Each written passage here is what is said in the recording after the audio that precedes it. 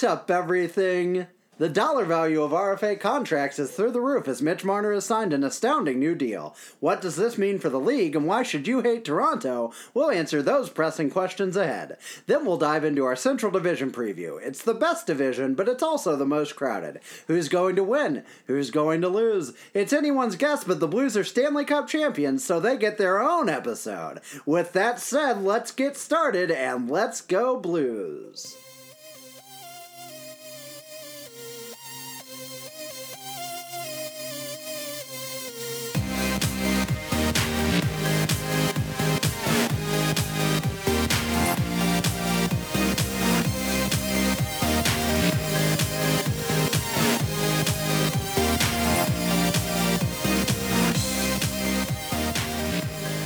Welcome back, everyone. Welcome to the Two Guys, One Cup podcast. One cup. Still fresh, just like some kind of gum that lasts forever. Extra? I feel like extra. Yeah, it's got it. Is that the double, or what about double mint? Double mint, I think, is just terrible. But I was going to try and allude to 2 cups. You killed it. Just like double mint kills the flavor in your mouth. Double mint. Don't buy it. Oh, excellent. We're off to a roaring start. We've already lost one of our endorsements. I'm coming to you tonight from Zurich in Switzerland, where Mitch Marner isn't. And Ian, where are you hailing from? I'm here in Bern with my friends Mikko Rantanen and Patrick Laine. Ooh. And they will not be coming back to this. They will not be coming back to North America. That HC Bern is going to be tight this year. The bubble for restricted free agents has started to burst, but it's not totally bursted. Some and of I those got to tell you, are holdouts. I got to tell you, I'd be real scared if my guy left like after training camp started. That'd be real frightening. Uh-oh. Oh boy. Oh, he's on the ship. Oh boy. I don't think they get cell service on the ship. No, they're gone. I assume they're taking a big wooden ship. That's right. Does that not what people take? A big wooden ship named Diversity. Why don't we go ahead and jump right into the Mitch Marner contract, the news of the nation, the talk of the town, the headline of the hellscape. I could have gone Hockey World, but Hellscape came up first. It's the same place. That's true. Mitch Marner, who as recently as a week ago it looked like was hurtling towards a months-long contract holdout, signed with the Toronto Maple Leafs for 6 years at a grand total of $10.893 million per season. So, opposite of a grand total. I said grand total. I meant the opposite of that thing. Mitch Marner will make, what is that, over just about $66 million over the course of this term. Is he number 93, by the way? He is not. I keep asking that. That supposedly was his junior number. Oh, gross. So gross. Because is he a 93 no, baby? Not at all. He's way younger than that. But anyway. Whatever, buddy. So... Thoughts on this contract. 6 years, $10.893 million AAV for a player who had, was it 94 points last season? See, that would have been the real dagger. Make it into the 94, like the number of points I scored you last season. But had only had 61 and 69 the 2 seasons before that. Very nice. So good. That's why you're paying him this money. 69 points, baby. If I were a Toronto Maple Leaf, I would be fine, or a Toronto Maple Leaf fan, I'd be fine with this contract because you have to pay your stars money. And I think it's kind of silly that a lot of their fans like, this is a vast overpayment, but I'm okay with it, I suppose. And it's like, this is exactly what he's worth. And I'm sorry that you don't see that. The guy's going to be... What I don't understand is they go, oh, John Tavares is what boosted up his numbers, you know? And he will be playing with John Tavares for the entirety of this contract, so that's what he deserves. Yep. You can't... You can point to things that will be like, oh, well, John Tavares, all these primary assists, or Mitch Marner has all the primary assists on John Tavares' goals, but you can't tell me that one is happening without the other. And so he deserves that money. He's super close as Tavares, like was 7 years at $11 million per. Yeah. Yeah, just a skosh under that sounds good to me for one less year. For their GM though, this is big swing and a miss. This is a real poopy deal, as a 2-year-old would say. This is poopy. We can and we will overpay all 4 of these free agents. What percentage of the cap again is it that Tavares, that all Marner, 4 of them take? Nylander, and Matthews? I've got it in front of me. Let me do a quick calculation, because I think it's a lot. Oh, God, I'm bad at typing. Gotta numbers. be. Let's do it rough. It's 32, 38, 30, probably just over 40, 41 million out of, what's the cap? 82 this year? Because they have... So it's half. It's 50%, Yeah, I was like, that's what almost I thought I heard. exactly 50% of the cap. They also had 3 of the 10 highest paid players on in the NHL on their payroll, which is notable only because they certainly do not have 3 of the NHL's 10 best players on their payroll. That they do not have. So, do they have one? Yeah, Austin Matthews. Austin Matthews probably top 10. Is probably in that 8 to 15 range, somewhere in there. But I don't want to linger on this crazy long. What I wonder I know is people this. get bothered by Toronto stuff, but go ahead. You've got those 4 guys tied up to 50% of their cap. For a long time, I think they talked on the Dangle podcast today about how every one of their forwards, that's a key piece of that forward core, is signed for at least 2 years. So that's great. What do you do when this doesn't work? What do you do when your defense lets you down? I've seen a lot of people going, oh, Tyson Barrie is, very good. Who's their other old guy they got from the Kings? Jake Muzzin, he's fine. We have Cody Ceci, he's a player. We've got Riley. We've got Morgan Riley, fantastic, on a great deal. Those other 3, though, Ceci, Muzzin, and Barrie, are all up at the end of this year. And that is their defensive solution. All I hear about the defense in Toronto is, oh, but those guys will be up. And I guess their argument is that there's flexibility there. They can go out and get a defenseman. They can re-sign these people if they want. But to me, that's not a solution. Jake Muzzin's going to make... He's 30. He'll be 31, so $6 million at least, I would think, on his next deal. Tyson Barrie's over gonna 7. Make, I would say over 8, probably. Yeah. Because of the hype around him. Cody Ceci's a black hole. He's gone. He's just That's gone. okay. That's fine. But here's the thing to me. You say that they all have all of these guys signed for at least 2 years, all of their forward core, and that's good, because congratulations, that's your window. I don't know how they survive after Frederik Andersen needs a new contract in 2 years. Morgan Riley needs one in 3 years. And those guys, you can replace a CC, you can even replace a Muzzin or a Barrie, not well. But those guys are $10, $11 million players at the end of these contracts. I mean, Frederik Andersen is a top 5 goalie in the NHL. Morgan Riley will be 28 when he signs his next deal and is one of the elite point-producing defensemen in the entire league right now. May have won a Norris Trophy by then. Those guys, they will not be able to afford to re-sign, or if they do, they will have to have traded a Nylander or a Marner or somebody to make it happen. And to your point, if this is their window and they do really well, let's say, really good production from their entire forward core, you're going to have guys like Kapanen and guys like Janssen that have really good numbers. And at the end of their contracts, you will not be able to retain them. Yes. And they're gone. Yeah. And so I think the key for the Maple Leafs, if they want to win and extend this window, and, honestly, there's a little jealousy because that's a fantastic top 4 they got there on forwards. Of course. But what they're going to need to do is draft extremely well. Yeah. Because it's going to have to be guys on entry-level contracts making a huge impact on your team. As much as they like Liljegren and Sandin, I'm not sure they're doing That's the other thing. They talk about these guys coming up on defense like, oh, it's a surefire thing. Liljegren's been the next big superstar for like 7 years now. He's like, and I don't mean to say this to bash Clem Costin, but he's like their Clem Costin to me. He's like the guy everybody is just like, oh my God, he's going to change the world when he comes up. And it's like, when is that exactly? Because it hasn't been yet.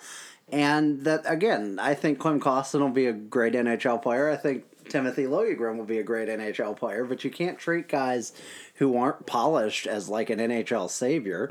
Their defense is, you mentioned Riley Ceci, who should not be in a competitive D-core, and is a top 4 for them. Because behind Muzzin and Barrie, they have Ben Harper, Justin Hall, Martin Marincin, and Jordan Schmaltz. That's not, you can't win a Stanley Cup with that defensive core. Do Travis Dermott? I think he's gone. Or no, he's hurt this year. Hurt, okay. He's hurt and will be back at some point. That was like the one guy I could think of. Was like, he's all right coming up. But everyone else is just a big question mark, or just kind of like they've had. That's their wheel of bodies, their defensive wheel of bodies that just has not been working. And I don't believe that you can win cups without any defense. And I don't think I don't think what they have there, even the top 4, is good enough to like cobble together. We got to remember this is a team that hasn't escaped the first round yet. And I realize the Blues went from last to first and anything's possible, but the Blues have played a lot of playoff games recently and gotten very far in some of those runs. Yeah, well, as I say, in the same vein, you look at the Blues last year and no one was like, well, this team's for sure winning. Yeah. Absolutely. So until they do it, I just can't say that it's going to happen. So, yeah, we'll talk about them more, I'm sure, throughout the season. That was our Leafs roasting hour. Exactly. Let's move on to some of these other RFA contracts before diving into the meat of this broadcast, which will be the Central Division preview minus the Blues, because they get their own special time, because they're such special boys. You know how you love to dive into meat? Don't you all do that from time to time?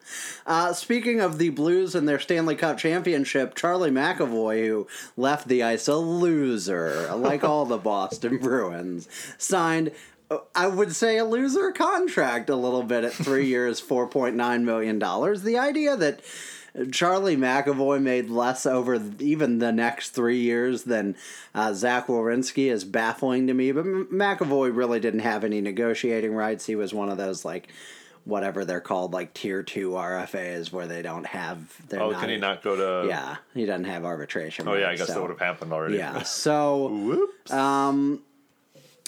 You know, he's going to get paid in the future. He's getting paid most of $15 million now. It's not like he's suffering, although he's in Boston, so I don't know if it's worth it. But it just strikes me as a very team-friendly contract, 3 for less than 5. I have to wonder, too, if it for sure is that they're paying him a little less, knowing that I think it's at the end of this year, the end of the season, that Torrey Krug's up. As a UFA, and I'm sure they're going to have to keep, or they're going to want to keep him. I'm sure they're going to try to sign him and extend him this year. And I got to think that maybe they're like, Charlie, you know, that's one of those sort of best for the team things. Maybe they don't tell him that, but they're really the Toronto Maple Leafs. You mean the kind of thing Mitch Marner should have done I know. if he really cared about this team? Yeah, I just I don't love that for McAvoy, but. Who's to say? Maybe it works out in the long run. His Corsi for last year was 53.9%, 55.6% the year before. Just a really, really good. To me, he's like, no offense to Vince Dunn, he's a very high-end Vince Dunn. Yeah. That's great to have. And at that price, I love it, Vince Dunn. Nice. And Ivan Provorov is an even higher in Vince Dunn, and he signed a 6-year, $6.75 million contract. That ended up being much less bad than it could have been for the Flyers, I think. And that complements the 6-year, $5.5 million deal for Travis Konechny. I would say good job to Chuck Fletcher on both of those, who has not historically been known for his good jobs with contracts. I was going to say, this was probably, these 2 contracts were the Flyers' biggest win. Yeah, in a long time, for sure.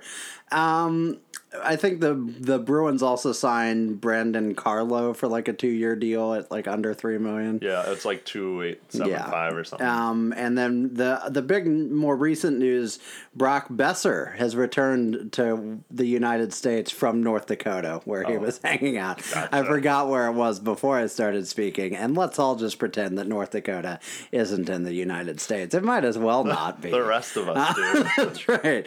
But he signed a 3-year, $5.875 million contract with the Canucks, which is also one of those good of the team sort of contracts, I think. And my favorite take on this one was, I believe, Pete Blackburn on Twitter, who said, "I'm thankful for the Brock Besser contract, if for no other reason than that it gives Jim Benning more money to sign meaningless fourth liners next offseason." So, the Canucks are currently over the salary cap and owe Roberto Luongo $3 million for each of the next 3 seasons against the cap. Brutal. But, yeah, this is still a good deal for them, and they'll trade somebody or figure it out. Maybe somebody will take Jay Beagle at $3 million for 3 more years. What about Antoine Roussel? Oh, same contract. Any takers? It was either gonna be Beagle or Roussel. and the other people picked the better one, surprisingly. Shocker. Good job, Rutherford. Let's talk about the Blues news that just has absolutely everyone buzzing with pride and joy. We went to the Centene Ice Corporation, thank you for including that, to see their second practice, I think, because they debuted on Friday in like kind of a closed door thing. And the debut of the commemorative jerseys, which were exactly what we thought they were, the 1996 era, Wayne Gretzky era red striped jerseys, pretty much just a note for note remake with the little minor Adidas touches. Yeah. Some fans love these jerseys. Some fans hate these jerseys. And people are pissed at each other. We did a poll just to read the room. I love petty Twitter. And 194 votes, 53% loved, 19% hate, 28% indifference. Ian, where do you fall? I would say indifference, but really I feel like I'm both love and hate at the exact same time. But I really do love these jerseys because of how ugly they are. And don't misconstrue this as some people are like, oh, it looks so bad it's good, but really inside their head they're like, so it does. They're like, or they're saying, oh, it actually does look good. Yeah. But I'm gonna try and side with these people. Get both sides of the fence here. No, these are bad looking to me. They are not good. No, they're not pleasant to look at. I revel in the fact that they will have to wear these. The Stanley Cup champions will wear these awful turds on the ice. I don't, and I'll probably buy one. Oh no, that's the thing. They're awful. I will buy one. It's the exact. I feel like I'm in both camps at the same time because I do like bold because we've kind of gotten really streamlined with all these jerseys in the last 10 years, and this is, I think, bold's coming back. The '90s resurgence is coming back, but I also think there's a reason that they went away because they're awful. And the only thing I can say to help defend people that like this jersey is a lot of old farts out there saying, this is the Gretzky had it lost a jersey. This is the Mike Keenan jersey. It's so bad. And I go, prior to these jerseys, there wasn't really any fun Blues history going on either. Yeah. The fun jerseys you like, the Blues still didn't win the cup. They still got bounced in the first round. There's still heartbreak after heartbreak in those jerseys. So I don't know what I don't care. We won the cup. Who cares? If anything, this is the exact time to bring them back. I think I'd be a little more on the side of not liking them even more if we brought them back after not making the playoffs, hey, baby. And I'm like, no, God, no, stop it. But now we won, so you got a blank check. I think literally probably the reason they finally caved and did this year was there was no real room for them to be like, oh, you're just going to, for anybody to be like, oh, you're just going to poke fun at the had it lost it era sort of thing. I don't have a strong opinion on this. Get a strong opinion. My strong opinion is this, and I don't want to tell. I do like that. Play it back. I don't have a strong opinion on this. Get a strong opinion. My strong opinion is this. My strong opinion is this. If you hate these jerseys, and I don't want to tell anyone how to feel, but if these jerseys make you angry, if you're one of those people on Blues Twitter, don't be. That would be my invitation to you. And I don't mean to be cheesy, and I don't mean to be preachy, and I don't mean to be anything, but let a little love into your heart. Because this is a jersey that the Blues will wear 3 times this season. I'll be present for all 3. That they will say, congratulations. I know. Is that 30% of your ticket package? Is it only 10 games? No, it's 25%. It's a 12-gamer. This team is going to wear these jerseys 3 times. They are going to make a disproportionate amount of money by wearing these jerseys. And when Tom Stillman thinks about spending to the cap again, as he always does of late, that will comfort him in that decision. Moreover, this team just won the friggin' cup. Why are we at each other's throats about a splash of red? You always got to find something to fight about. This Blues Twitter is just toxic, and I'm sure all hockey Twitter is toxic, but come on, people, don't be that person. And finally, I just want to say this as to your point. Like, this is the best time in Blues history because we have a Stanley Cup. And we have 2 of the better players that have ever played for this organization, and Ryan O'Reilly and Vladimir Tarasenko. We have our 2nd ever Conn Smythe winner, which is still weird to me, and our 1st ever Selke Trophy winner. For those of you who don't know, was it Glenn Hall who won it the first time? You're going to have to explain for people. Yeah, when we got swept by the Montreal Canadiens, you know how we got swept by the Montreal Canadiens in our first, I don't remember if it was the first or second go-around, but yeah, I want to say it was the second. But Glenn Hall was, I guess, so good in that series and those playoffs that he was like one of only 2 people ever to win a Conn Smythe without winning a game in the finals. The other also was swept by the Montreal Canadiens. But anyway, yeah, my point is this. This is the golden age. So stop worrying about what was or wasn't good in the past. You know, if you know, the organ was your thing over whatever, if Song 2 was your thing over Gloria, if home white jerseys were your thing, which I see a lot, which, by the way, they can't, like, I know people want that, they can't just tell the NHL, you know how everybody is home color and white away? Well, we're just going to reverse that. Maybe they could have with these, and I think you advocated for that, and that would have been fine. I'm sure for 3 games they could have just told the other team to wear, you know, a colored variant. I think we've worn white at home once or twice. I don't even know for what, but for I think some it was reason, a similar sort of commemorative thing. Yeah. But it's just, let's not be angry about a friggin' jersey. A sweater, excuse me, because that also piss people off. Them off.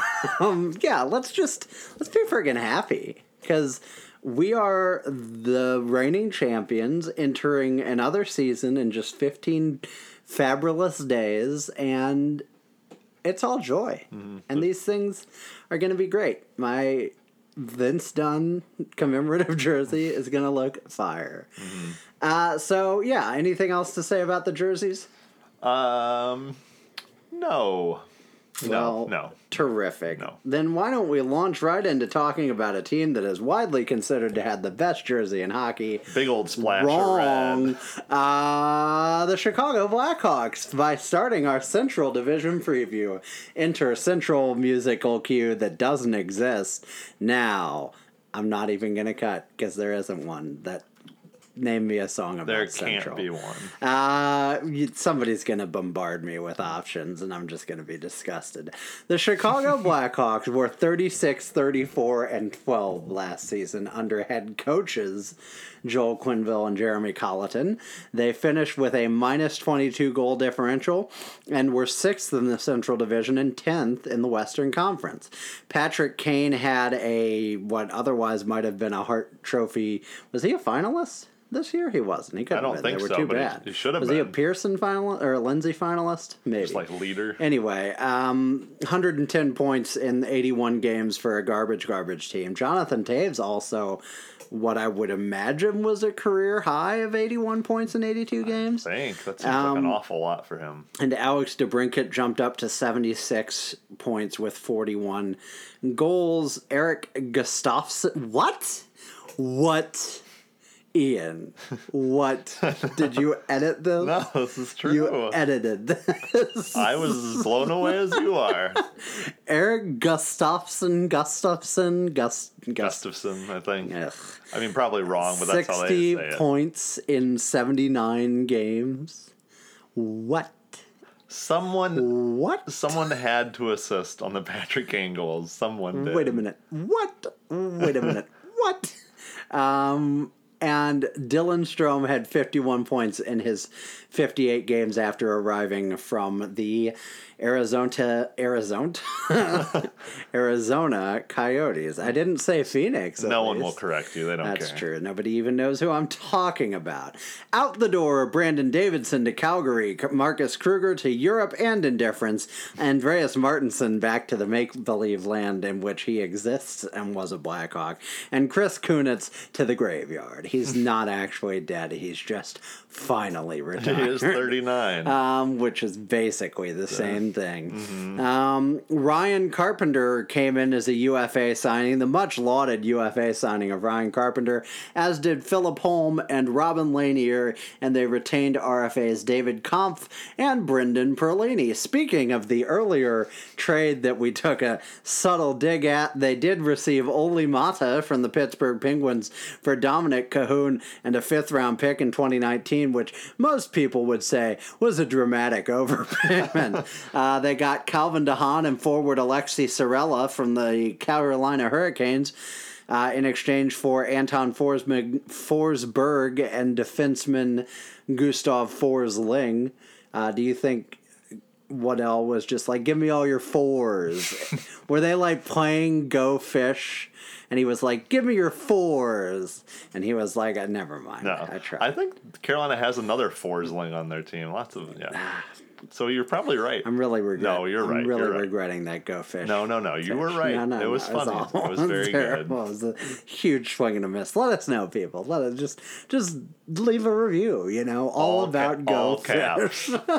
How much you hated that. Review us on iTunes and Google Play and all. Someone that. said we're really Mariah appreciate it. Carey's favorite podcast. Someone In our 2 reviews. You could be the 3rd review in text form. You could be 1 out of a 3rd. We need to start reading them on the podcast. Yeah, the we'll funnier they are, the more we'll read We'll read them. your review. That's right. You could be Anything you say. You could, Anything. One Cup superstar.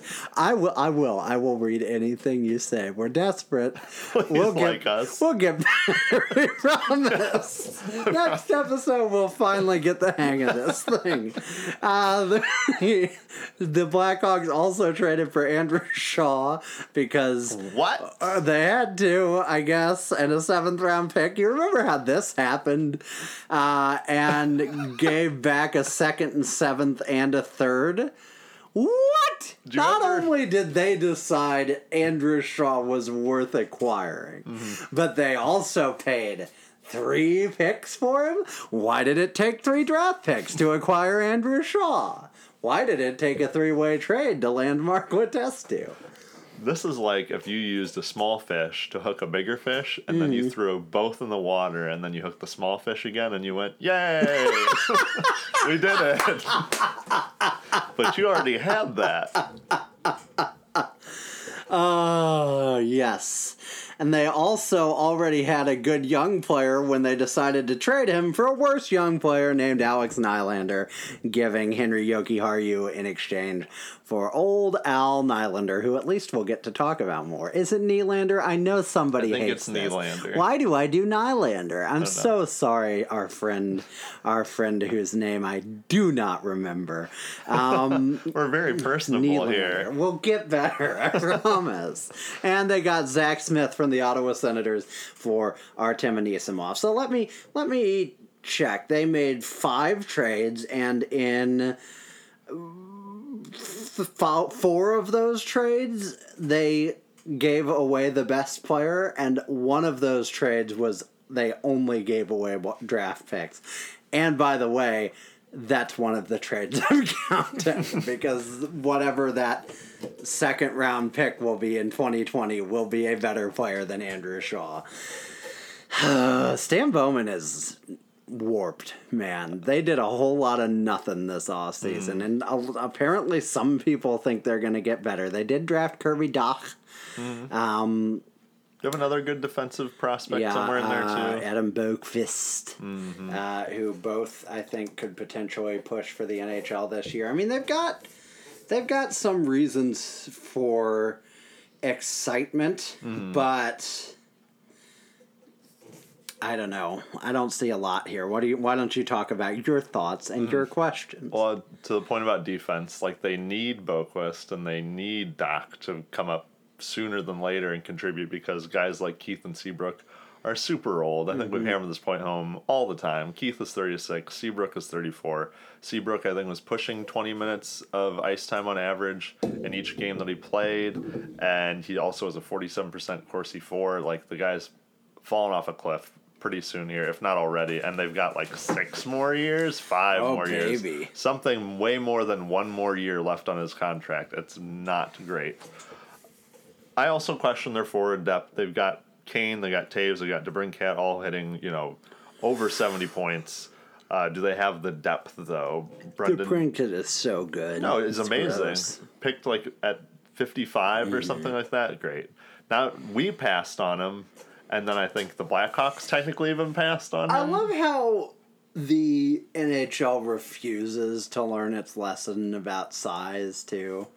Now what? Like 20 years past, like, Korea and Martin St. Louis. They just, even like, who was Cole Caulfield? Was he the guy that Montreal picked with like 19 or something? Who will for sure be like a top 5 player from this draft, just because he's too tiny. Anyway, I was like, in a league where speed is starting to rule, and there is less and less. I mean, I still like physicality, but there's a little bit less and less of it. You'd think people would trend towards that way, but no, they want your 6'6" every time they step on the ice sort of guys. Oh, God, do I hate that phrase. But I do wonder, can Saad score more than 50 points this year? Can Andrew Shaw be a 50-point player still? Is Dylan Strome actually a 50-point player? Like, is it an aberration? I just don't know. And they seem... I think there is actually, for the most part in this division, as we'll see, a lot of really top-heavy teams forward-wise, and not a lot behind them. There's a couple that it's different for, but there's a lot of guys, a lot of teams that have these really high-end scorers, and then behind them is just kind of more like third-line depth. They don't have like a good second line, and it's like a mix of like third and fourth line depth. They're platooning as a second line. It's just not going to work. I also wonder if Leonard is going to be last year's Leonard, who was what is it now? A Vezina finalist? That's what it's always been. Yeah. What is it now? They changed it to the Vezina. Before it was good goalie trophy. But it's the Vezina now. But before that, 2017-2018, he had a record, or had stats of .908 save percentage, a 3.08 goals against average. I think he's better. I think he's arrived as a very good goaltender. But I don't know for sure. Also, he was in front of a team coached by Barry Trotz last year, who were stingy defensively. Oh, is Jeremy Colleton not Barry Trotz?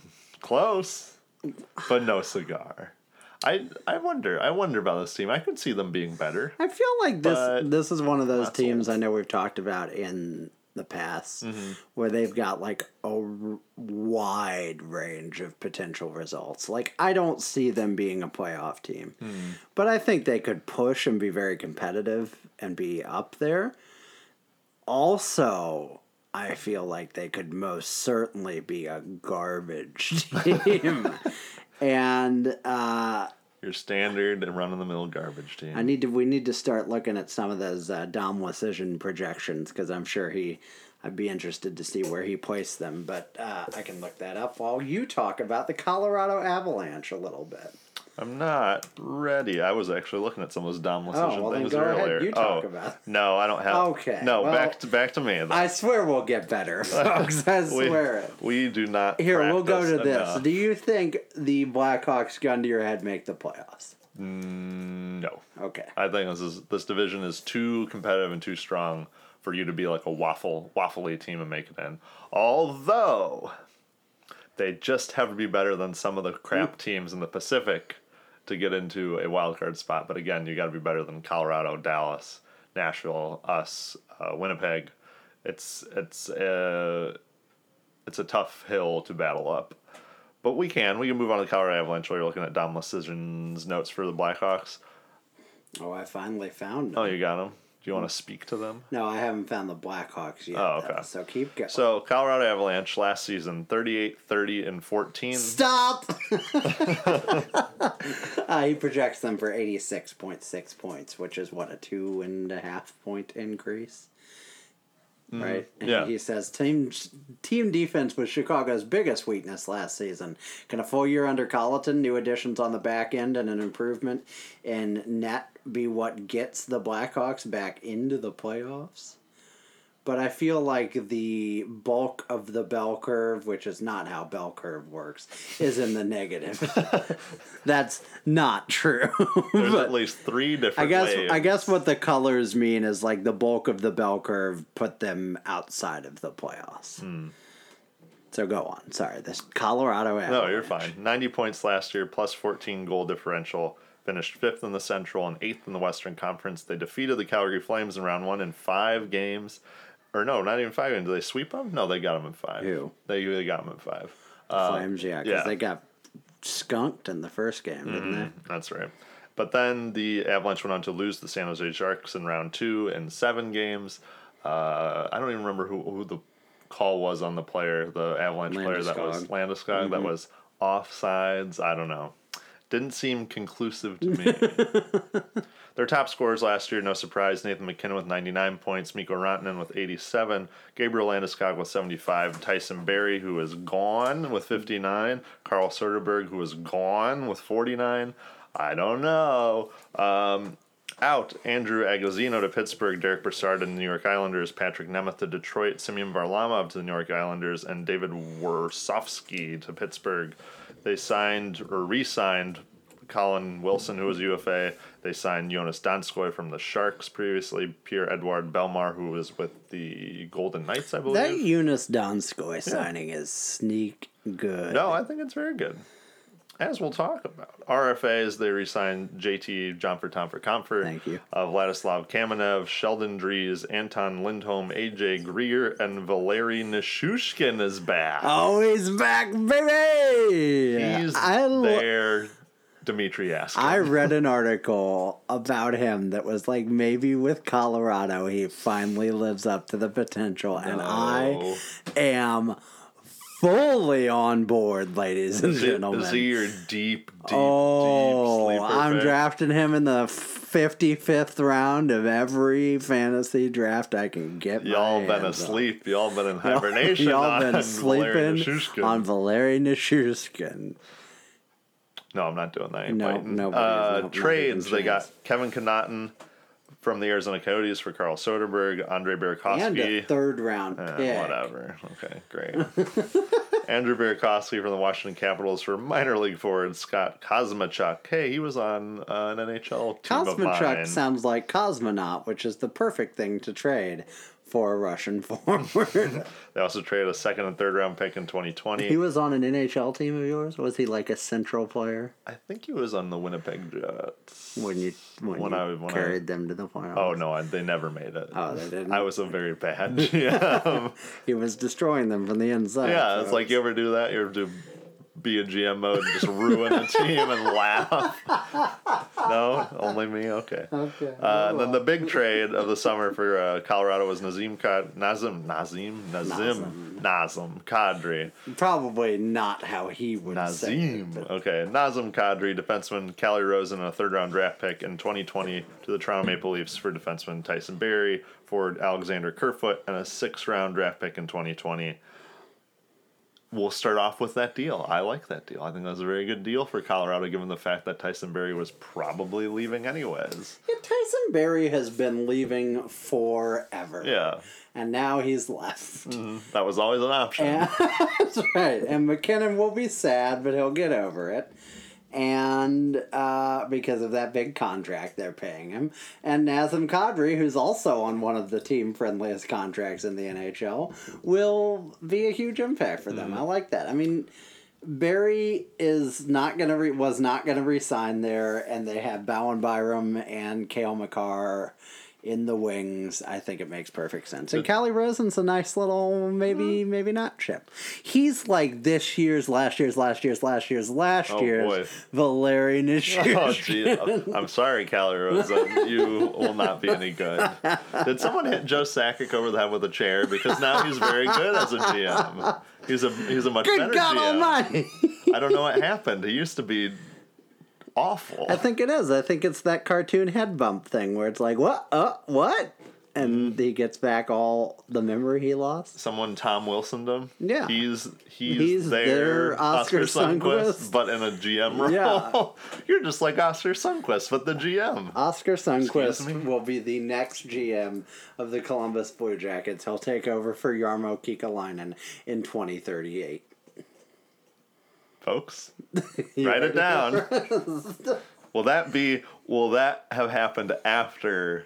Oh, that seems a little too soon. After the Blue Jackets next make the playoffs? No, it will not. I would say after the lizard people take over the NHL, but that's in 20. That's in like the 200. Yeah, that's 20,000. 20,000. Yeah. Oh, we got mole people in between there. Oh, baby. We got dinosaurs coming back. Right. Well, yeah, and don't forget about the cyborg era. Of course. Can't ignore that. I mean, I've been watching those documentaries, Terminator 2, baby. Based on a true story from the future. Skynet, folks, look it up. Don't trust what the government does. That's what I'd say. But you can trust Jonas Donskoy and Burakovsky as a solid depth addition. I agree. I think they're great additions, but I also wonder if Tyson Jost, it's a J. That's a hard J. His grandpa cried. What? When he scored his first NHL goal. I was like, what? Excuse me? He rewarded his grandpa by sucking dong for 2 years. He's only 21. Yes. He had 26 points last year in 70 games. It's a career high for him, and I think only his second season. He can get better. Will he get better? Who's to say? I know Avs correspondent Jordan sincerely believes they both won't. Not even Jumper Comfer, who's 24 years old. Or Timothy Comfer. 32 points last year in 66 games, another career high. But you need more from both of them. Yes, exactly. Barrie was an offensive driver on the back end. Will anyone be able to make up for his offense? Will Cale Makar be able to in his first season, though?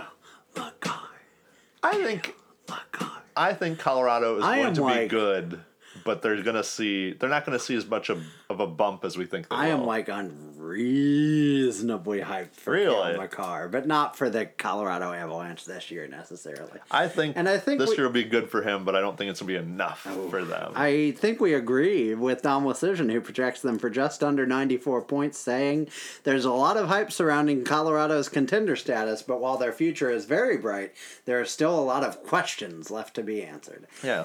I think their forward core needs filling out, not to mention the fact that their second best player is currently in Switzerland. Give me a date. When is he coming back, Steven? I want to say he's before the season. Patrick Laine is not, as we will discuss shortly. Yep. But yeah, I mean, I think they have all the cap space. They just got to find the right number, and it is a tricky situation for them because they've got McKinnon on such a phenomenally team friendly deal, and they're in that awkward spot of like, we have to pay you more than McKinnon because we can't like.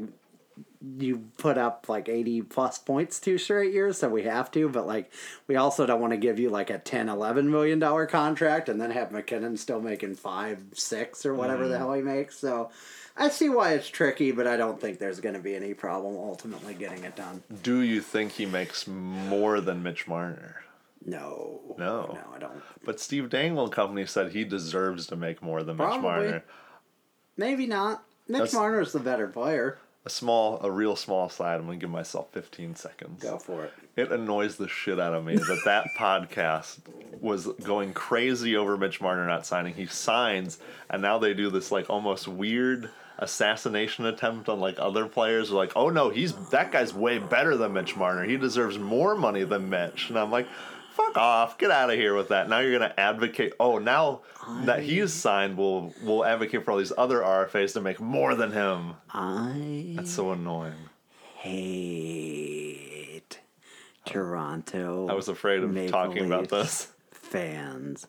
I won't go too deep into it, but I despise all of them because we went through literally 1.5 years of solid bullshit about whatever contract negotiation is in Toronto being the biggest story in the entire National Hockey League. And now that it's done and all of the contracts are bad, it's just, okay, we're the Maple Leafs, c'est la vie, everything's hunky-dory in GTA, folks. And I hate it. I hate them all. I hate every single one of them, and this is not the time nor the place for me to go any further into it, but just know that my hatred is very real, it is very palpable, and it will result in serious consequence. I think Mikko Rantanen makes 10.5. And I think I just ended up on an NSA watch list, which is better than a GTA watch list. Yeah. Do you think we have more to say about the Avalanche? I don't. I think they make the playoffs. Ooh, spicy. You think they're the fifth or fourth or third or second or first team from the Central to make the playoffs? 'Cause those are the options. There's not going to be 4 from the Pacific. I think that they finish 4th in the Central. I think they have a wild card spot. It's top wild card spot. Yeah. I like it. The Dallas Stars finished with 93 points last year and were arguably the Blues' toughest test in the playoffs. Mm-hmm. We played more time on ice against them than any other team, I think. They had a +8 goal differential and finished 4th in the Central and 5th in the Western Conference, whereupon they defeated the Nashville Predators in round 1 in 6 games. It seems like just yesterday that the Predators were sweeping the Chicago Blackhawks, and now they're the team getting embarrassingly eliminated in the first round. How the wheel turns. Yeah. And then, as we alluded to, lost to the St. Louis Blues in round 2 in 7 games, which, by the way, I don't know, I'm sure people have seen it, but probably my favorite sports photo of all time that I want to get framed on my wall is that one with Maroon consoling Bishop with the skater flying, skating behind, flying the St. Louis flag. So perfect. Oh, and that Centene Ice Corporation arena. Ooh, yeah. That big picture of all the different... I meant to post that. Remind me to tweet that out. All the different St. Louis players that are currently in the NHL, big name guys. It's just really cool to see all of them up there. Yeah, and that's one of the photos, right? Yeah, it is. Yeah, good call. Good memory. Remind me to tweet that. The people will demand it. I feel like we're advertising this like we've been in on a secret that the entire public was invited to. Have you guys been there? It was I don't know if you've heard, but it's a small event. Pretty nice and very not finished, and parking is super far away. I had to walk. So there you go. Get your shit together, Blues. Speaking of get your shit together, here are some fucking horseshit players for you. Tyler Seguin had 80 points in 82 games. Alexander Radulov, who was not among the FHS committee, had 72 points in 70 games. And Jamie Benn did have a very disappointing season with 53 points in 78 games. Is he starting to lose it? He's a big boy. He's a big physical player, so he might not have the same shelf life as everybody else. John Klingberg also had a really disappointing season with 45 points in 64 games. And speaking of players, I am just unreasonably hyped on. Miro Heiskanen had 33 points in 82 games and is my sweet little Finnish boy. I do have his autograph and his rookie card, both by chance. So go, folks. Go Miro Heiskanen Hall of Fame. Really lining your own pockets. Oh, With the absolutely. I'm going for it. And speaking of lining my own pockets, really lining my own pockets had nothing to do with Jason Spezza, but he did leave for the GTA, the aforementioned GTA, where he will not be allowed to laugh because there is no joy. Sorry, I'm back. I'm back. Speaking of the lizard people, all hail Matt Zuccarello, who left for Minnesota, as did Ryan Hartman by way of somewhere else, Philadelphia? Yeah, I think they traded for him, I believe, and then they let him walk. Yeah, because they traded Pitlick to Philly and then let him walk. I guess they just hated What Pitlick. a decision. While Ryan Hartman was like off the grid, I think. Remember that? Because that was like that whole big thing. They did bring in Joe Pavelski, Corey Perry, I almost said Carey Price, and Andre Sekera. They brought in Andre Sekera? Who's the guy that went from Tampa to Florida then? Tampa to Florida? Yeah. That's Strawman. Strawman. Yeah. And that's not the same person? That's not. Which one's Andre Sekera? Is he the old bald guy? He was on the Oilers for a while. He was their old good defenseman that was hurt all the time. Okay. But Did I mean, he recently come back? From injury, I think. But like Pavelski, Perry, and Sekera, that's like a great get 6 years ago. Yeah, wow, that's a great get for 2012. Yeah. Yeah. Who knows? I'll tell you this about Joe Pavelski, and I won't be shy about it. Absolutely, beyond a shadow of the doubt. Nobody else is going to tell you this, Ian. The best puck deflection man in the entire NHL, maybe in the history of hand-eye coordination. But also underrated. So underrated. It's just, I come on this national broadcast every time because technically anyone in the nation can listen to the Two Guys We One are Cup national podcast, media. So technically speaking, we are international media because we've spent almost half of this podcast history talking about the Toronto Maple Leafs. Do you think lizard people can download us? Absolutely, certainly. Or galactic media. Beaming it into space. All hail the Lizard King. And all I can say is Joe Pavelski doesn't get his due, and I will demand that everyone gives it to him. So underrated. Jason Dickinson just beats the Dickens out of me by signing an RFA contract. Dylan Hetherington, Gavin Bayreuther. Speaking of stars whose Young Guns card I have, I am not as excited about that one. And Landon Bowe. You made 3 of those names up. They got Ryan Hartman from Philadelphia. We already discussed it. And then let them walk and made no other trade. That was it. What are your thoughts and questions about the Stars? Excuse me, the Dallas Stars. Oh, of course. Yeah, had to GM. be. Yeah, exactly. Joe Pavelski has not had under a 60-point season in the last 4, maybe even 5 seasons, but he trended real close to it last year. I wonder at age, I think 36, maybe 37, does he still have a 60-point season in him? I think he's going to be playing with Rupe Hintz and Jason Dickinson. Is that a good fit for Joe Pavelski? Dickinson and Hintz looked really good in the playoffs last year with Zuccarello, but now Zuccarello's gone. Pavelski's in. I'm curious what that second line will look like. During the regular season, Dickinson and Hintz were really unspectacular, just subpar. So I wonder if the playoffs was the coming out party, especially for Rupe Hintz, or if he's just going to sink back into being a weird second, third line tweener. So weird. Very emphasis on the weirdness. Weird, just very weird. Yeah, I think I don't know. I like Dickinson, or I like Pavelski, excuse me, but I just don't. The fit doesn't. Like, he doesn't get to play with presumably their top line, like you were saying. Yeah. So it just doesn't. Yeah, can he elevate those guys, or do they drag him down? Are you really going to give a roster spot to Corey Perry? I guess we'll find out. Like, that's how bad your depth is, that you're just going to say, I bet he can do it again, but he hasn't hit he hasn't surpassed 20 goals. He hasn't surpassed 17 goals in the last 3 seasons. Granted, a good chunk of that time, really, he's injured, but, like, is he injury prone now?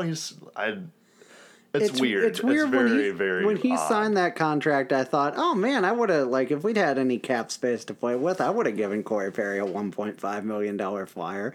And now that we're here at the season, no, thank you. What a strange Frankenstein fit that is. To me, it speaks to their forward depth and maybe their drafting. They not have, like, forwards they can place in there that are better than him. I feel like he's a below replacement level player easily. For sure. But I think they're going to start him. You're definitely right. They are going to do that as well. They still have Andrew Cogliano, I think, and he's fine. I don't even know who else plays for this team. I've named everyone on their forward core. They don't have Valeri Nishushkin. No, anymore. He's gone. He's very gone, and which can only be a benefit. For it. But on defense, I think they look fine. You've got, I would say Lindell. Yeah, Esa Lindell. You've got Heiskanen. And then you've got He's Klingberg. your Nylander. Yeah. Nylander. Heiskanen, Lindell, Klingberg. Great top 3. Did you know that Martin Hansel still plays for this team? Oh, I mean, he quote-unquote plays. Or is he, like, off the ice? I don't think he played at all last year. Yeah, he didn't. But is it, like, concussion, like he's just in the nebulous zone? I think so. Okay. But Steven, this team's top 4D. Blake Comover's still there. Matthias Janmark is still there. Radek Fox is still there. But see, those guys, they're fine. Yeah, I mean, Jason Dickinson, I think, is like breaking a young, rising star for them, but that's about it. You're right. You're not wrong. You're right. What I'm trying to tell you, Steven, is they are playing Roman Polak in their top 4 next year, I believe. So here's the Dallas Stars season. If Ben Bishop stays healthy and is as good as he was last year, which is arguably should have won the Vezina Trophy good, then they're probably fine. Mm-hmm. And if not, I don't know. They are the most recent of Dom Incision's fantasy projections, and he gave them 96 points, just under, and says the team's core group is among the strongest in the league. I guess agree. If you're talking about like their top 7 players, then maybe. And should carry the Stars to a playoff spot, but as always in Dallas, depth issues remain throughout the lineup. Aha, we were right. Thank you, Tom. That's all I'm hearing. Yeah, I think they'll be a playoff team. I think that they are going to actually be worse than the Avalanche, though, and I think they're going to round out the bottom wildcard spot in the Western Conference. Yeah, very nice. I feel like we can talk about the Minnesota Wild in 15 seconds. No, I'm kidding. But this will be quick. I feel like they had 83 points last year, which I would say was an underperformance for this team. As we'll talk about, they're just the literal dictionary definition of mediocre, which should be better than 83 points. So they had a minus 26 goal differential and finished 7th in the Central and 11th in the Western Conference. Their top scorer last year was Zach Parise, which is good in that he's your highest paid player and very bad in the fact that he sucks. He did have 61 points, though, which was a real resurgence for him. Eric Stahl had 22 goals and 30 assists, and Mikael Granlund, after he's not the one, I always get him confused. He's still there, right? No, he's gone. Oh, he's gone? Yeah, but so he's the one they traded. Yeah. Oh, my God. Mm-hmm. They traded him for Kevin Fiala. Nice. It's all coming back to me. 49 points before the trade. Ryan Sutter and Jared Spurgeon were their next two. They got rid of Anthony Bitetto, Eric Fair, Andrew Hammond, Nate Prosser to Philadelphia for like 2 weeks until he always comes back. Is the common denominator Minnesota or Chuck Fletcher? Because you're right. Chuck Fletcher is building mini Minnesota out there. He just signed Cal O'Reilly. And he's got Nate Prosser and a bunch of other people. Chris Stewart's out there, I think. You ever seen Chris Stewart with a while? I don't know. Anyway, you ever seen the original Air Bud? Mm-hmm.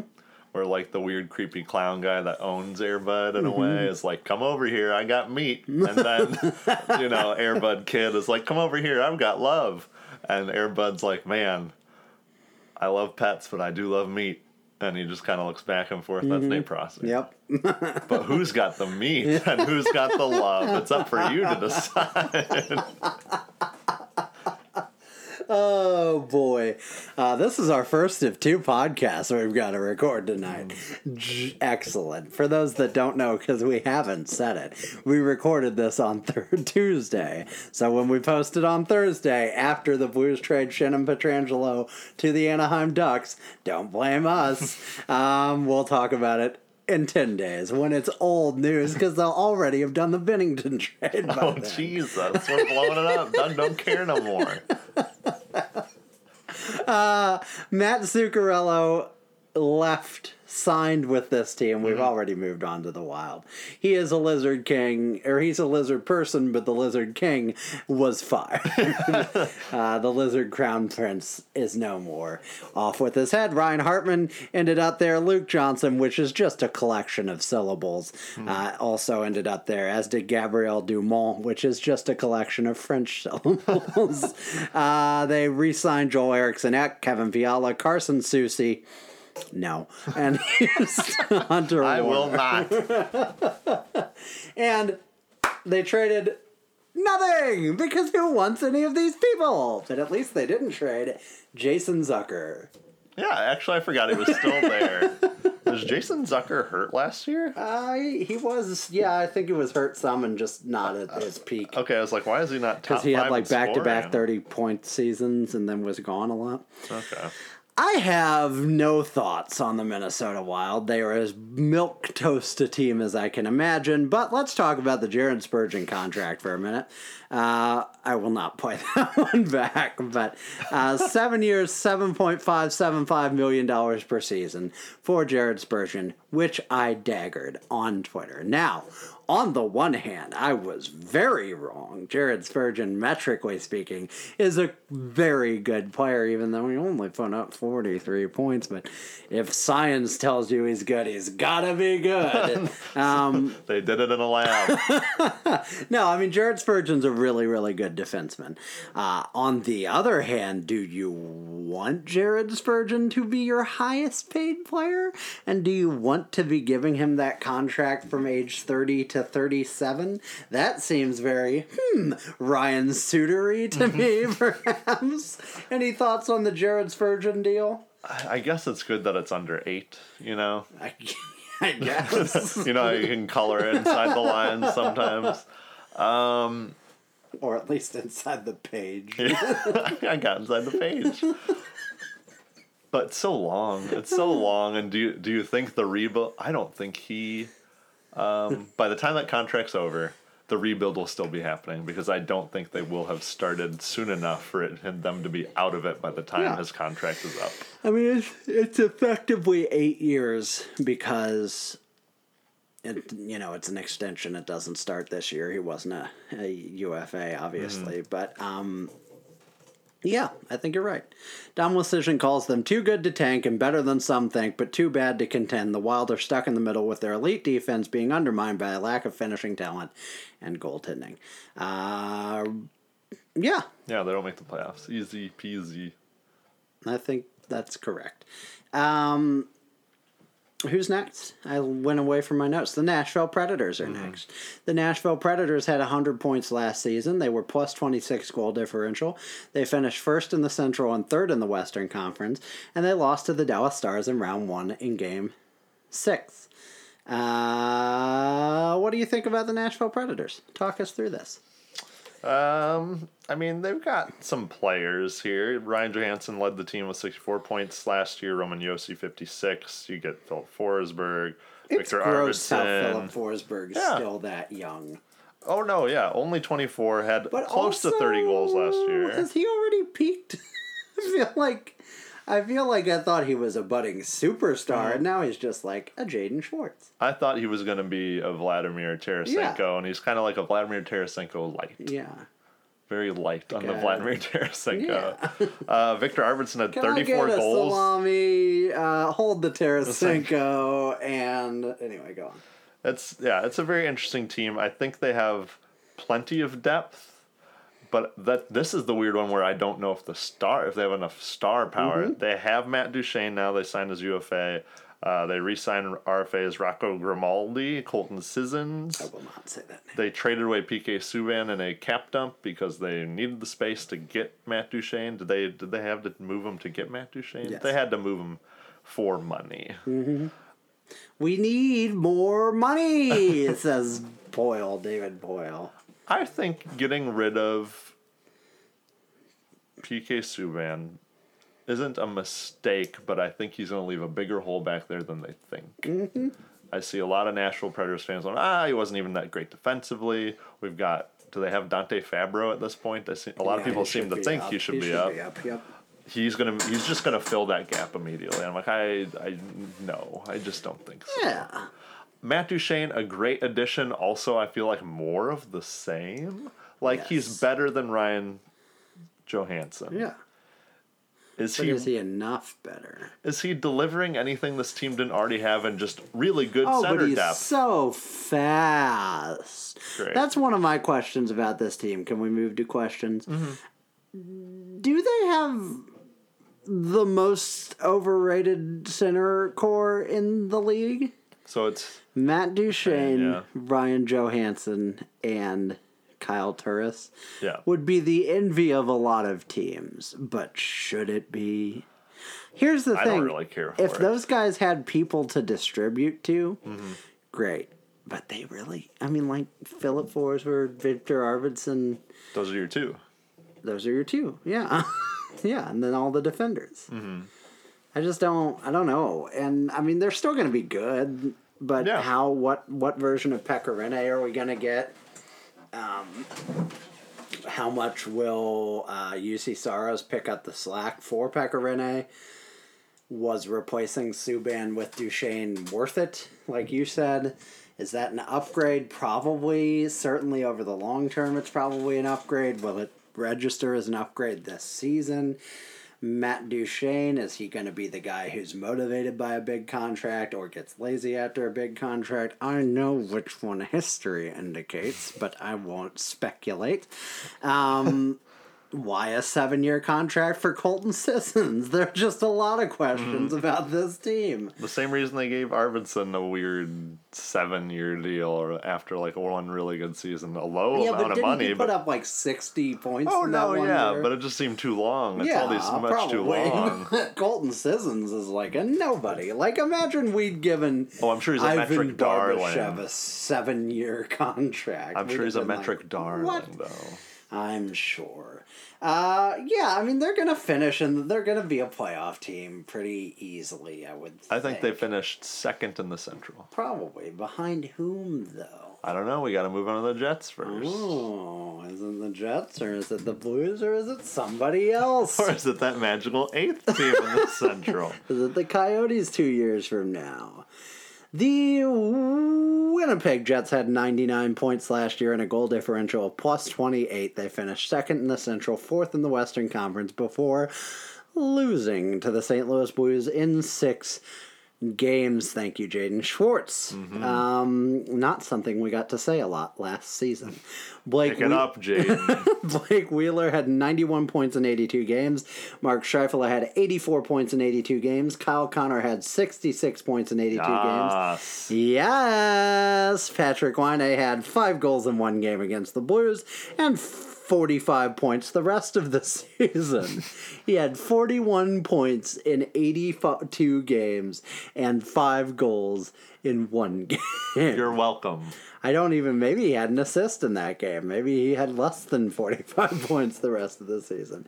And Jacob Trouba, who is gone, had 42 assists and 8 goals in 82 games last season. A lot of health. That's the one thing that jumps off the page at me from their team. A lot of health in that top 5. Mm-hmm. Tyler Myers is gone, net positive. Ben Sherratt is gone, net neutral, which we're very passionate about here at the Two Guys One Cup podcast. Net neutrality, it is an issue which I don't understand and feel like I don't care about. But somebody listening is very angry. But take at a me position for saying on that. that. Yes. You need to take a position. Par Lindholm did not shoot for par by moving to... Boston. Brandon Tanev went to Pittsburgh. And I don't know Marco Dano, but I don't care either. And he went to the Columbus Blue Jackets. Much the same path that Mark Letestu once traveled, I believe, from Winnipeg to Columbus. I wonder if that took a 3-team trade. Mark Letestu. Oh, you did not know that? You did not know he was the next one? I thought you did. Mark Letestu came back. Did he? Because he's been there before, right? I think so. To the Winnipeg Jets. I could be totally making this up. From free agency. Anthony.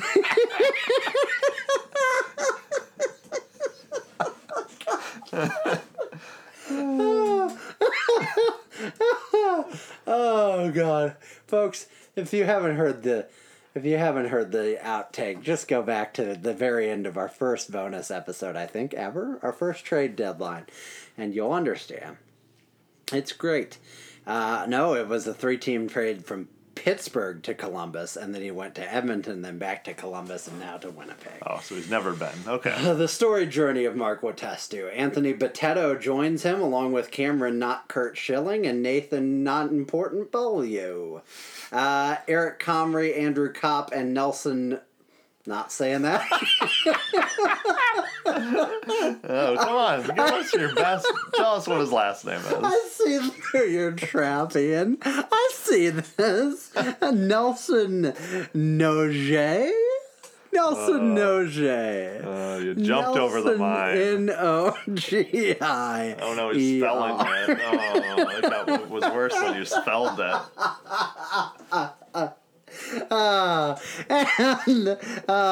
Their big trade was Jacob Trouba to the New York Rangers for Neil Pionk and a 2019 first round pick. The Winnipeg Jets have not re-signed Patrick Laine. They have not re-signed Kyle Connor. No! Mark, Kevin Shoveldayoff was like, Kyle, we need you back. And he said, as if. Choke me with a spoon. And Dustin Byfuglien, breaking news from like 2 days ago, has been granted, which will be 4 days ago when you listen to this, so it won't be breaking at all, has been granted an indefinite leave of absence, which literally no one knows what it is. It's not personal or family health related. They have confirmed that, but no one knows. So a lot of people... personal or a family health related? Well, no, it's not personal health related or family health related. It's a divorce. Good. I'm sorry. I'm so sorry, Dustin. A lot of people think maybe he's contemplating retirement, which will be shocking because I think he was the best player in that series against us. Or at least the best Jets He's player. the one I heard about the most on their team. But yeah, I mean, that's shocking. That's 3 of their best players still missing at the start of training camp. And I don't even think Tyler Myers leaving is as small an issue as they might think. We're about to talk about how not insignificant an issue that is. Tyler Myers seems like a crappy, average, overpaid defenseman until you don't have Tyler Myers. This team misses the playoffs, obviously, I think, if they can't get Connor and Line back pretty quickly. Because I think this team is the one in our division that's taking a huge step back this year. If they do re-sign Line, what Line will they get? Free-wheeling 40-goal Patrick Line or a relevant, terrible 30-goal, really 25-goal Patrick Line? That's a big question. I don't know. I was gonna say, I was about to I don't know why try I was and make looking a guess, for you. but I don't know. Who the hell is Sammy Niku? Because apparently he's going to be very important to their defense. He's graduated as a decent prospect last year, probably a tier 3 maybe on the prospect pyramid, maybe a 4, 3, 4. You guys can go back to last week. Real Nico Mikola. Yeah, a real Nico Mikola type. But he's going to be like a definite part of their top 6. Holy shit! They're top 6. Boy. I'm reading it now. It's not good. It's not pretty. I will say I looked at an article and then chatted with Ryan Goethals. I should have asked. I'm sorry. Ryan Goethals, I think, at the Hockey Writer. At the Hockey Writers, he is a Jets writer who we hopefully will have on sometime. Check out his work at GOET91 on Twitter, GOAT91, because he is the GOAT, but spelled the German way. Greatest of ever time. Anyway, I talked to him because he had an article projecting their lineup, and he did project that their defensive core would be anchored by... And if the day came when I felt a natural emotion, I'd get such a shock I'd probably jump in the ocean. Josh Morrissey is the heart and soul, as we've already discussed, of the entire team and certainly this defensive core. I don't know much about Josh Morrissey. I do know that I definitely don't want him to be my team's best defenseman. Neil Pionk is also going to be presumably on the top line. And then you'd have Niku and Byfuglien, according to Ryan, as the second pairing, but Byfuglien is gone. And then Dmitry Kulikov and Nathan Beaulieu would be the third pairing, but now might be the second pairing, which is a whole lot of yikes. And as he put it, I asked him if he thought that the defense would be a weakness or like a hidden strength, because a lot of these guys are unknowns, and he said weakness for sure. I had hope with Buff and Morrissey holding it down, but with Buff gone, who knows how long. They will be very tough this season. Morrissey can only do so much, and it's looking like the second pairing could very well be Beaulieu and Kulikov, which is yikes territory. Niku's still relatively unproven at the NHL level. I think he will have some defensive struggles and could get bumped in favor of Pullman. Will be interesting for sure. Honestly, I don't think they will be as bad as most people are expecting, but compared to the last 2-3 years, it will definitely be the weak point of the team. So thanks for his input, because I seriously don't know much about this defensive core, but they can score with anybody. Connor Hellebuck at his best is one of the top goalies in the league. But this defense is real bad all of a sudden. And if Byfuglien... One assumes they didn't trade Trouba thinking Byfuglien wasn't going to be there. So if Byfuglien is suddenly gone, that's a little bit of a yikes for me. And we already did a pretty good number dismantling their defensive core when it was better. I can only imagine what it's like now. I think this team is going to finish third in the Central at best. Putting the St. Louis Blues at number 1. Spoiler for next week. Because I do look at some of these teams, and they're competitive. They're strong teams. But I think a lot of them just lack that. They lack that finishing punch. And I would even say even the Blues, aside from having the just pedigree of winning the Cup. From winning the Stanley Yeah, like I would say even we kind of lack a little bit of a punch, you know? But I think we have better depth than most of these teams. Yeah, but I think a lot of these teams are the same, and that is what's going to make them a very dangerous, a very cutthroat, a back and forth division to be in, because I think there's not a Minnesota side, and even they're actually could be better than we think. There's not that much difference. There's no one who's a punching bag in this division, but I don't think there's a clear-cut number one either. Again, we just won the cup. I get that. We'll talk about the Blues at length next year, but I don't think there is what I would call an elite team in this division. There's there's no team in this division as good as any of the top three in the Atlantic on paper, and that just makes for a lot of grouping in the middle. And I think I do mean the Blues in this. I think any team in this division could miss the playoffs. I don't think the Blues will be that team. But if Chicago surprises some people and the Avalanche do make the jump up a tier this year, somebody's got to go. That'll leave the Jets and the us and the Predators, and I don't think the Predators are probably going to drop out. So anyway, yeah, it's a very compact division, and I don't know how to separate it very well. Only by playing the games, Steven. That's why they play the games. That is why they play the games. Speaking of playing the And games, for money. Do you have anything else to say? That had nothing to do with playing the game. Steven, I don't I play will no play games. an outro music, but that's about it. I don't know. We're about to record our third episode of the Soccer Talk Lads podcast, the STL podcast, with our friend Justin. So if you haven't checked that out yet, and you have even a passing interest in soccer, or just think we're goofballs and enjoy listening to us, which I don't understand, but our statistics suggest is true. Come Math check is it wrong. out. Don't trust math, No, folks. don't do it. It doesn't. Numbers are made up. Have you ever seen a 4 in the wild? I haven't. And on that, unless you have anything else to add, where are you going this weekend? I am going to the great state of Minnesota, the state of hockey. Terrific. For a bachelor party Ooh. that I put together. So it's going to be okay. He's the best man, folks. Not in my wedding. Hey, in your review for the podcast, write a speech I can use at this guy's wedding. Because I haven't written one yet. And it's going to sound generic, I think. What's his name?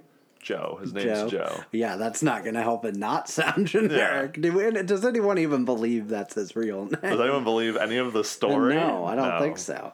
So you'll be in Minnesota. That's why we're recording a bit early. And again, when Craig Berube is fired after a drug trafficking ring is exposed on Wednesday afternoon, please don't be mad at us, because it happens. It's the NHL. Yuri Laterra left some drugs behind, and Craig got hooked. Oh, yeah. There's still cocaine somewhere there. In the boards, in his skates, everywhere. Without further ado, I guess that can wrap it up for us. We'll be back next week to do the St. Louis Blues season preview, and then the following week to do a hockey. Yes, to cover the opening night.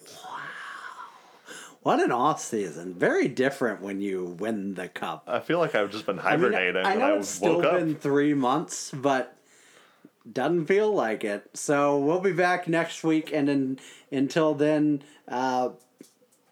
Bye.